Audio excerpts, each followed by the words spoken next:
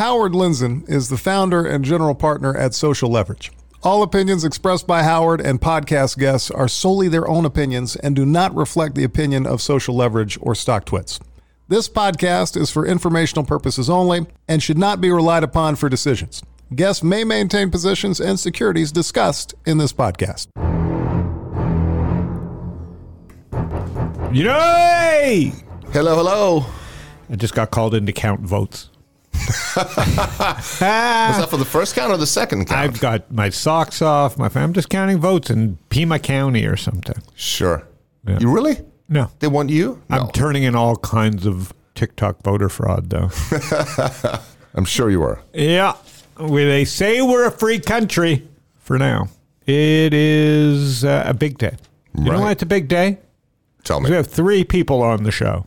So many things can go wrong. I know. It's very exciting. So I'm in Phoenix. Knut's in Phoenix. And one thing I talk about forever is this term QQQ over SPY. You ever hear me say that? I do.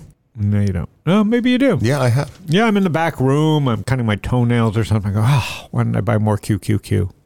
And I put down my nail clippers and I buy some more QQQ. No, that's never happened. I don't even know why I said that. But so anyways, I have this thing where I'm like, the last 10 years, I'm like, when people ask me and they talk about index, and I just say, make sure you're QQQ over SPY. And I didn't know this, but I was talking to my friend. I got an email out of the blue from Alan Schoenberg. Right. Alan's an old friend of mine. Good old Alan. And he's now at the NASDAQ. And he said the QQQ, I didn't know that the NASDAQ was a distributor. I didn't know how well this all works. Because guess what? I'm just not that bright. And I don't ask a lot of questions. I'm very not curious. Yeah, that's you. Anyways, enough about me. So your host is not curious, shameless.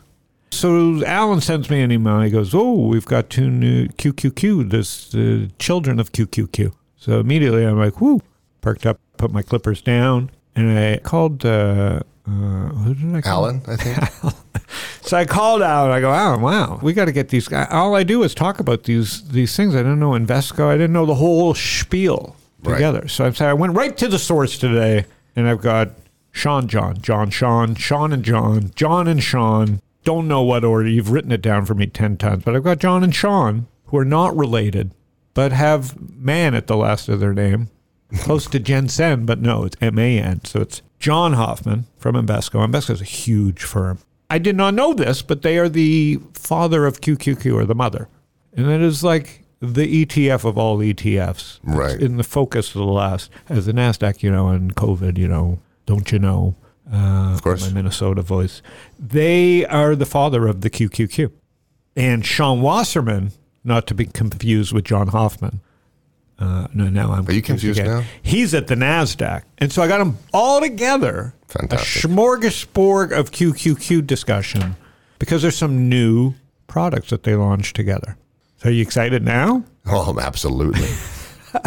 So I like to tell people to keep it simple. You can buy your Google and you can buy your Apple and you can buy your Facebook. You can buy your FANGs. But the QQQ is 100 of the top technology, healthcare, biotech stocks. And so we're going to dive a little deep into that and talk about their new products. So we're here to talk about the new versions of QQQ. So let's get John on the phone first. How's that? Did I get that right? Yes. Johnny! Hey, how are you? Listen, Thanks for having me today. My intro is a little long. You have 30 seconds. No, I'm kidding. All right. And then should we get Sean? Sure. Should we get Sean on? Sean! Don't tell John what we just said about him. Shawnee! Hello. All right, I'm going to mix you guys. I've butchered everything so far, but at least you're on the air talking to Howard Lindzen. We're going to talk QQQ, Invesco, and obviously the new QQQ product. So even though I introduced John first, actually I'm going to start with John. Can you tell me just a little bit about, you are in charge of ETFs and the QQQ here. So tell a little bit people about Invesco and how long the QQQ's been around and how it's made and then the new product. All of that. All right, good. Yeah, and I love the comments on the front end here. And just by way of introduction, Invesco is a global independent asset manager really serving all segments of clients around the world. So we manage a little north of $1.2 trillion and really focused on, helping people get more out of life through a better investment experience. And the QQQ is one of our flagship products that we launched in partnership with the NASDAQ, 20 years ago. And you look at where we are today, all of the different investor types that participate in that ETF with $140 billion in AUM today, as I'm looking at it right now. And really, I think that the big story here, even beyond the Qs, is just how the ETF as a delivery mechanism for investors, has really transformed, the way portfolios are built and capital is allocated. And the Qs has been, in many ways launched the ETF industry. It wasn't the first ETF, but, in 1999, when it came to market, it really, brought together so many different investor types, retail, individual investors, institutions, all together in this one, to your point, simple way of buying 100 innovative companies, right? Versus having to buy, or pick a particular security. You can buy them all in one packaged capability. And that was appealing 20 years ago. And we continue to, pull on that thread a little more. And as you mentioned, we've added to that lineup and really providing investors more ways to simplify the investment in innovation. And that's it. It's about investing in innovation. I did not know QQQ was 1999. It was March of 99. So, certainly an interesting time in the markets when you think about the tech, what we were just about to walk into from a technology standpoint there. But going back to the inception there, I'm just looking at the date, March 10th, 1999. And I think what's so interesting is, you have the tech wreck that comes out of that very, right afterwards. You have all of these different crises over the last 20 years, and the product just keeps growing and continues to accelerate. And so each of those challenges have actually brought more and more investors to the product. And I think that really speaks to the power of this simplistic way of gaining exposure to the markets. And so on the NASDAQ front, Sean, so you're so how does it work, the relationship between an Invesco and a NASDAQ here? And and give yourself just tell people a little bit about what you do at the NASDAQ and how you guys work together. Sure. So, they very much kind of go hand in hand, being the index provider, behind the ETFs and, our partnership with, Invesco, but overall, as an index provider, we're providing what you would call, a paper portfolio, where we're designing it so that, it could be investable. So as you know, the NASDAQ 100, dating back all the way to, to 1985, kind of was brought to life through this amazing investment product of the ETF.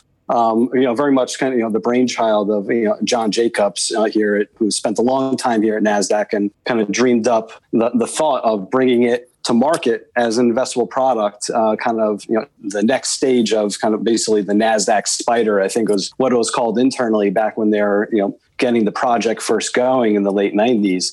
So we, produce basically, a rules-based portfolio of kind of what is, could make up within the index. NASDAQ 100, very simply, just the largest 100 non-financial companies, listed on NASDAQ. And then from a relationship standpoint with, Invesco is, the product provider, we basically just provide that data, what companies are in the index on a day-to-day basis. And then they're able to package that up and offer that as an ETF that people could, buy and sell on the exchange. Huh. Now, I think the key term that out of all of this, and you guys could help me here, is you said non-financial. So in a world where like MasterCard exists and potentially if Visa gets Plaid or PayPal and Square and potentially Stripe, are those excluded from the NASDAQ 100? We go very rules-based. And so, there's an industry classification system that we rely on. There's two main in the industry. One we use is called ICB that very much will just, third-party independent define, what is a financial company or what is a technology company. So if they point and say it's become at least 50% of its revenues are derived from, say, financial services, then, it could just automatically then becomes excluded from the index. That's interesting. You may have to change that in the world of fintech. But or not. It's just one of your rules. Yeah, that's with the thing with indexing is it's designed to, stand the test of time. So you design rules that, will capture that portfolio and, remain kind of, that strategy that you're looking to employ in the index. So John, let's go back now, because you said 1.2 trillion. So people don't, I mean, the math is staggering. So, 20% pullback in the NASDAQ and you've just wiped away almost $300 billion just evaporate, right? Have you guys ever asked for a recount?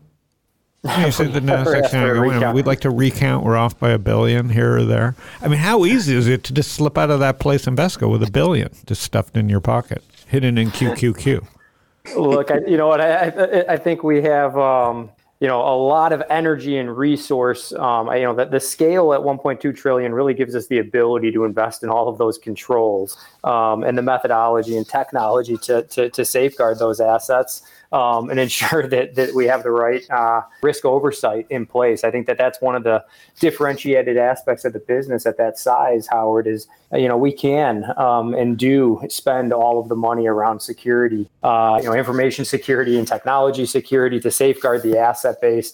And I think that, the partnership going to the ETF product where it's multi-layered, right? So we Invesco's partnership with NASDAQ, what we're talking about today around the QQQ, those assets are actually custodied at the Bank of New York. So the Bank of New York is doing the ultimately the safeguarding of those particular securities every day, all day long. And I think that is actually what is so transformational in this technology is all of the different parties that play specific roles. So Sean's firm, at NASDAQ in this instance is the exchange, right? The listing exchange, they're the index provider. If you go back to 1999, there was a market maker, day one making markets in QQQ. There's all sorts of market makers today, hundreds of them making markets real time in QQQ, all sorts of participants. I think that's actually, it's the modernization here. You're not dealing with a single, entity. You're dealing with all of these different players in the ecosystem that create that safeguarding. And I think that's actually the really powerful aspect of this product and this wrapper and this delivery mechanism. And, when I started at Invesco, our asset business, our ETF business was around $3 billion. And today it's $300 billion. So we've seen clients really, appreciate this ecosystem and the efficiency that it provides in investing, right? So think back to 1998, you wanted to buy those 100 securities, you're going in and opening up orders and entering orders and paying commissions on each buy and sell. And then all of a sudden on March 10th, you wake up and you can buy all 100 securities with one click of the button, right? That's significant. And now what we've watched over the last 20 years is liquidity has built there. I mean, this thing traded, today's just a random day in November, and I'm looking at the tape right now. $10.3 billion changed hands in the QQQ today. I was busy today, otherwise it'd be higher. We're looking for you. So I mean, 98. I was putting money in like front end loaded Garrett Von Wagner's mutual fund to get exposure to the NASDAQ. God, no one knew what the technology was or the internet was, let alone what QQQ was. Do we know what QQQ stood for?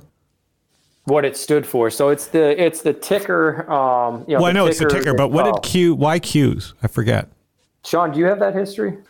I was actually reading the chapter from John Jacobs just this morning on some of the history with it. And remember, it was actually almost named just Q, and it was between Q and QQQ. And Q very much having to do more with the brand association with NASDAQ itself, I believe. Okay, that's cool. I mean, what a brand. Because when I think of Qs, I just think of like a cool thing. So I didn't know the John Jacobs story, so 2 things. I'm not even curious, but I was forced to learn 2 things today. All right, so why, the valuation have gotten so big. So I'm so excited about these new ideas because I talk about my 8 to 80 and I talk about up and comers, and I've got my friend All Star Charts talking about the 2 to 100. And sure enough, we're putting together this list of what companies that could one day make it into the QQQ. And then boom, you guys steal my thunder, Sean John, and you come up with 2 new tickers. So let's talk about the babies of QQQ, what they are and why we started them. I'll let either one of you chime in. Just shout your name. John? Sure, I can start. Yeah, so I think that right now, especially during this pandemic we're in, this idea of investing in innovation and growth companies, it's never been more relevant, right? We've all seen innovation right in front of us over the last couple of months here and experienced it in our regular lives. And, as we talk to more clients, if I were to draw a parallel here to cars and trucks or, other industries, they all get you from point A to point B. But, there's cars that focus on gas efficiency. There's cars that focus on, the luxury segment or standard or sedan. And what we heard from clients was they wanted more choice, more ways to access these innovative companies. And so QQQ at $140 billion, fits a very important part of the market. But we heard from, more retail investors, buy and hold types that wanted more ways to access this. And so the QQQM, M is in mini. It's mini in that it has a lower fee, so its expense ratio is lower. It's also mini in its share price. So, it's trading at about $120 a share, so slightly more approachable for, people buying single shares, versus the QQQ at $290 a share. We also extended beyond that. We brought, as you were just alluding to, QQQJ, which we call the juniors, the junior Qs. This is essentially the next 100 names, the next 100 most innovative securities. So for investors that wanted that large cap tilt to the NASDAQ 100, the NASDAQ 100 index, QQQ, QQQM, fit the bill there. And then those that wanted the mid cap tilt, the next, the up and comers as we're thinking about them, QQQJ can round out that allocation. And then Howard, we extended it even beyond the ETF wrapper into mutual fund, into unit investment trust, providing more ways for investors to get exposure in a very simple way to the 100 most innovative companies and the next 100 as well. And that's what this was all about, providing more choice to customers. Huh. And then, so John, is this your department's idea that comes up with this?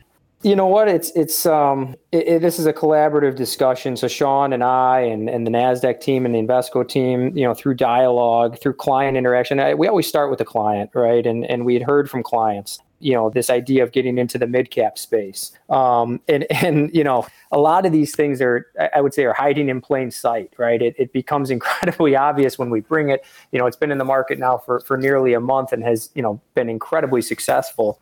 Nearly $500 million already. So we see the appetite, but it's Howard, I think a lot of times it's the really simple things that are right in front of us that look obvious after they're in the market. But there was a lot of discussion and debate and research and client discussion to make sure we were onto something here. That, so it wasn't just an aha moment.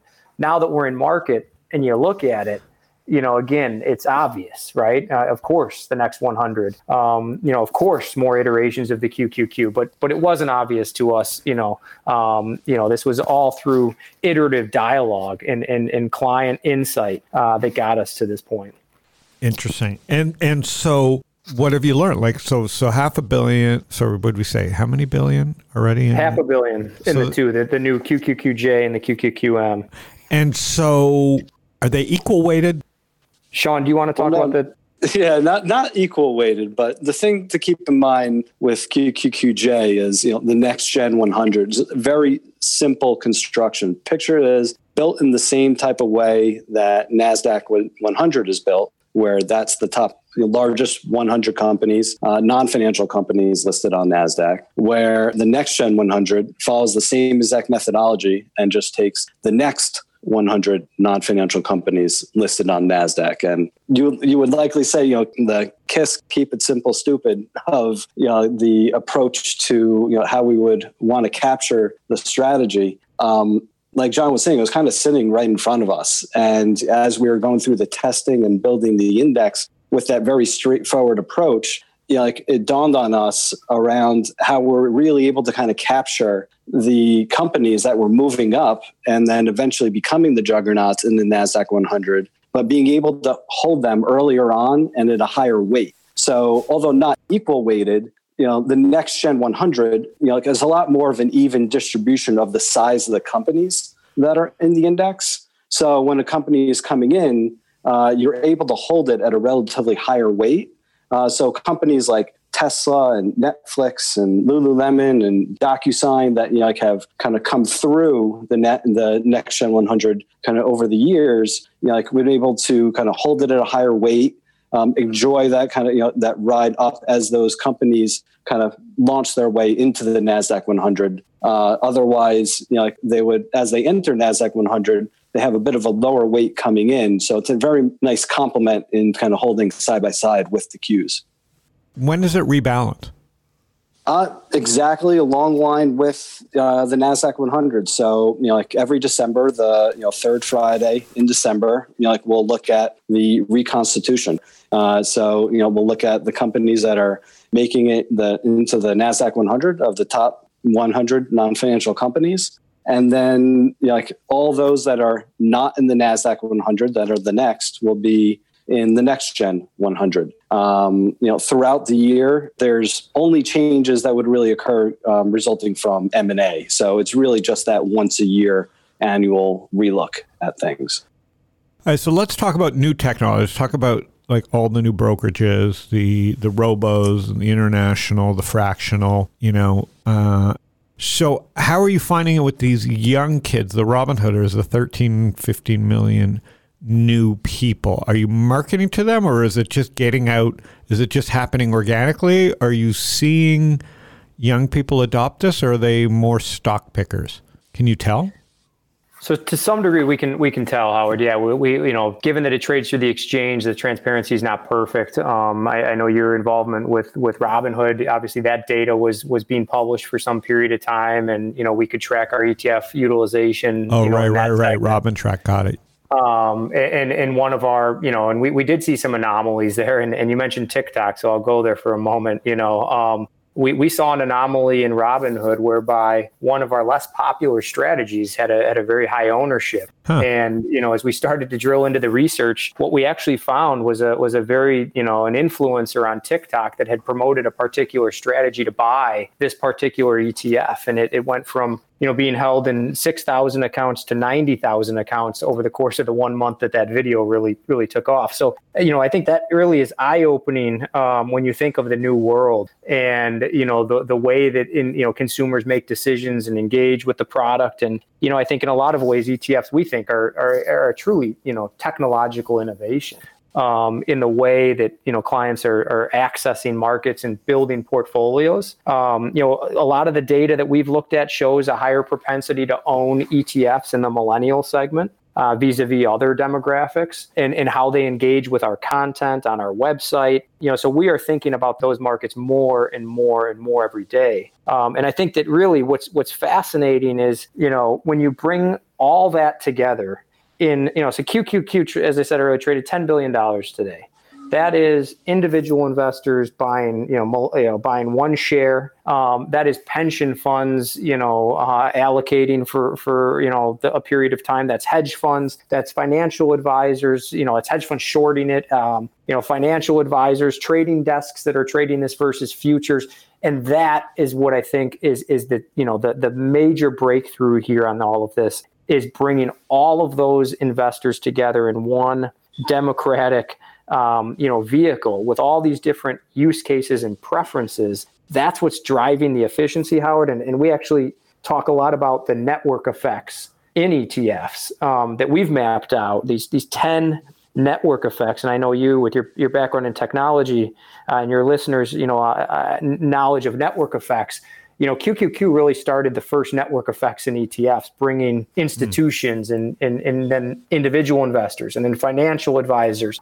All of these different types of investors coming together is what makes this such an efficient delivery vehicle. And then you referenced a moment ago fractional share ownership and the development of no free trading and how that's transformed this landscape. All of that is playing very strongly into the ETF wrapper as an access vehicle for developing better portfolios. Interesting. And so it's easy to understand. So what can go, like in March, right? Because you got the hedge funds, you got panic, you have selling. Is there a scenario where it's chaos because you've got to match everything, or do we just have to just trust that it works? You hear about like the chaos scenarios where you got to match everything up and people hitting the sell button at the same time. Is that why it helps to have the NASDAQ and Invesco and all these counterparties in this so they can tear it all apart and then match everything up?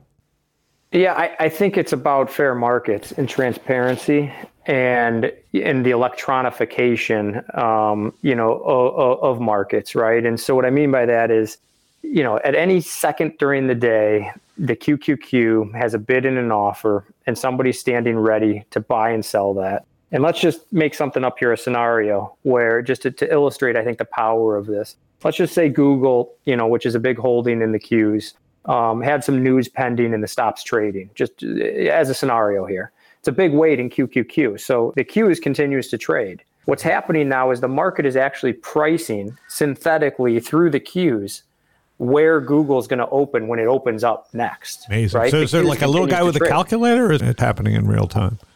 That's happening in real time. That's buyers and sellers, all of those different participants coming together and saying, I'm willing to buy here and sell here. And I think that's the power. It's the electronification of these markets, real time with risk. And it's the crowdsourcing, right? It's people saying, well, okay, synthetically that person, or, the top of the order book is pricing Google at, plus this or minus that when it reopens. And it's somebody else with a different risk model pricing it differently. That's where you get the efficiency. And, we always say, you don't have to, sell during these periods of stress, but if you want to, unlike other, ways of accessing the market, you can. And I think that's where, again, every time we see catastrophic, market events, more investors come to the ETF product because it's a very efficient way to gain exposure, whether it's fixed income, alternatives, Qs, all of these different, mechanisms for delivery. And, I think that shows the efficiency there, of where risk clears. Yeah, I as a somewhat professional, I'm like a stock guy, but in chaos, when the VIX is above 40, I only look to own the indexes until things calm down because I trust the electronification of the biggest asset out there. So that's cool. But it's not an overnight success. Like you said, it's over 20 years. So can anybody just come up with an idea inside Invesco? Or what's the process for an ETF? So we have a very rigorous product development group that meets, that's multidimensional across really all different layers. Today we have 220 ETFs listed here in the United States. We have ETFs listed in Canada and all parts of Europe and really throughout the world. And so we're really responding to investor demand. That's really a big piece of the product development process. And ultimately, this is about, empowering investors to allocate capital more efficiently. And so, through time, we've developed these products and we see them, implemented in all sorts of different ways, oftentimes, far beyond what we initially even thought they would do. And when we talk to clients and hear their use cases, there's sometimes cases we didn't anticipate. And I think, again, that's where the power of building these technologies, the value of that really accrues to the end consumer, the end investor. So what is the J, when you say mid-cap, what is the market cap for those? So let me get some perspective to people. You know what, John, do you have that data readily available, the capitalization? I do, actually. Okay, I was pulling that up here. 1 second. Let's see. We've got market caps, next gen 100, weighted average. Let's see here, 15 billion, average 12.5. So a lot larger than, say, like the equivalent, say, S&P mid cap 400, which would probably be weighted average around 6 billion. Got it. Yeah. So it's definitely more of that upper mid cap type, not your regular, kind of smaller cap range mid cap. Yeah, it's just amazing how big everything's going. It could just be the money, because I'm trying to find companies in the 3 to 5 billion, like Stitch Fixes and the Farfetches that are under 10 billion and going on their way to 50 billion. So there's still room for Invesco to come further downstream, but I guess it's about liquidity, or how come you haven't come down and done a smaller cap one? Or it's just a time eventually it will?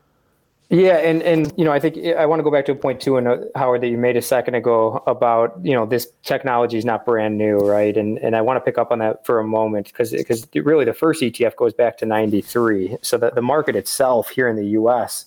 is 27 years old. And what's fascinating is that to your point, the growth didn't all just come day one. And I'm curious, right? Is that a function of financial products, even though you see this being a better implementation? It's not tangible. It's not like an iPhone I can pick up and feel it and see that it's going to be better. I have to experience that through time. And now we're seeing 27 years in, we're still probably in the early innings of this space at 5 trillion in the US. And so as you kind of picking up on your question on capitalization, we do have a whole series of small cap and even in one instance, a micro cap. But we do have to be very cognizant of, as you pointed out, the liquidity profile, the ability to, seamlessly execute the underlying basket and the impact that would have. And so, when we're developing the product, those are certainly constraints that we're thinking about. Again, the focus is always on developing something, that makes it easier for people to allocate capital and build better portfolios. And so that's, a big piece of what we think about when we're developing new products.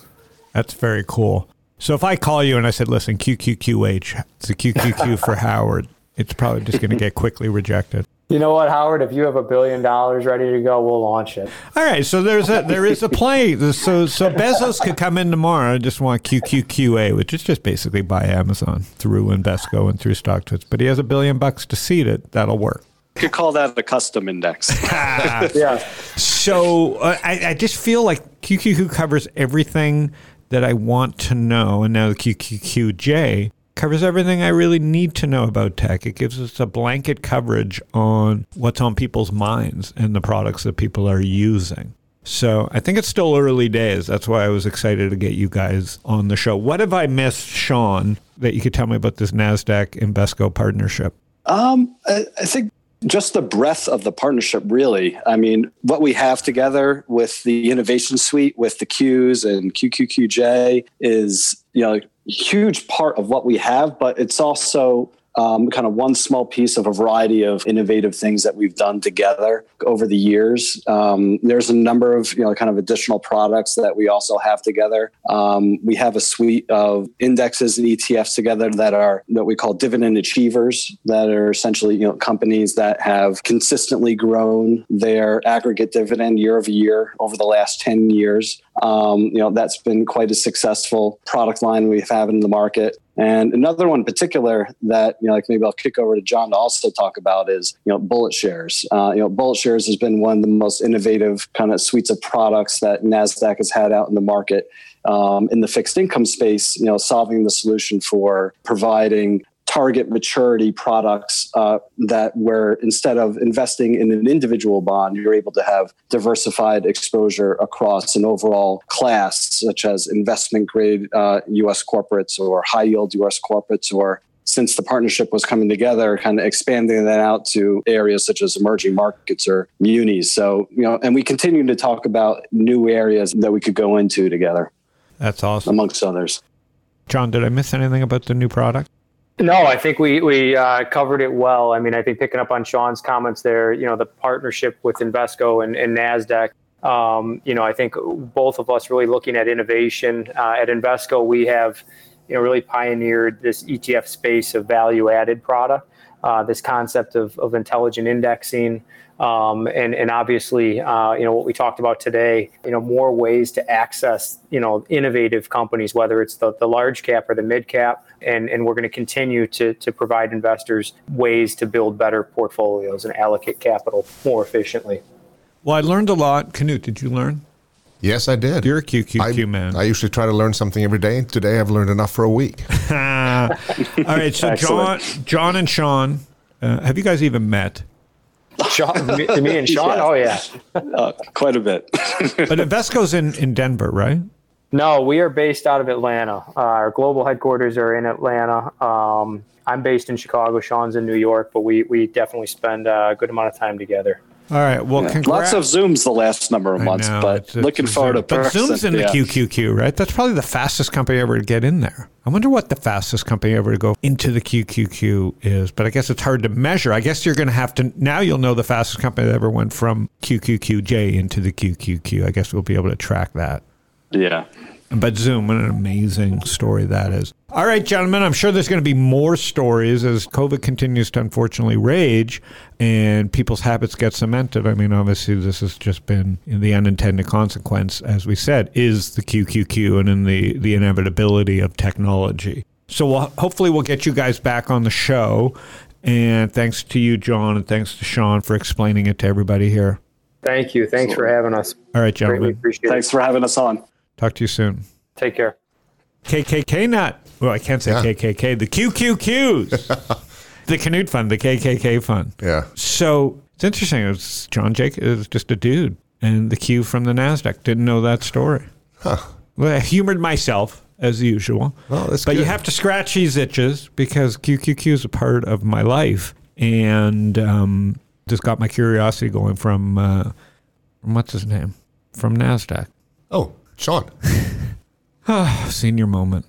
Why am I struggling with names? It's really bothering me. People are seeing me completely age during this podcast from March. You're literally aging in front of my eyes. No, but it's fun to have my contemporaries involved in this stuff and see the amount of money flowing to it. But it's not an overnight success. It's just the mantra, and the product actually works. You know, everybody talks about the S&P 500, but it really is the NASDAQ 100 that's carrying the torch into the future. So we're ground floor with the QQQJ. All right, my man. This is Panic with Friends. We do this occasionally where we have, where we go deep inside the product, but Invesco is quite an entrepreneurial firm. But generally on the show, we talk to the founders and we talk to the entrepreneurs and we talk to the traders and investors. But once in a while, we go behind the scenes to just kind of explain the products that fascinate me and our audience. We are on twice a week. You can go to Google, you can go to Spotify, you can go to Apple, search Panic with Friends, search my name. And thanks, Canute, for putting this together. Thanks to StockTwits for making all this happen and distributing it. And we'll see everybody soon.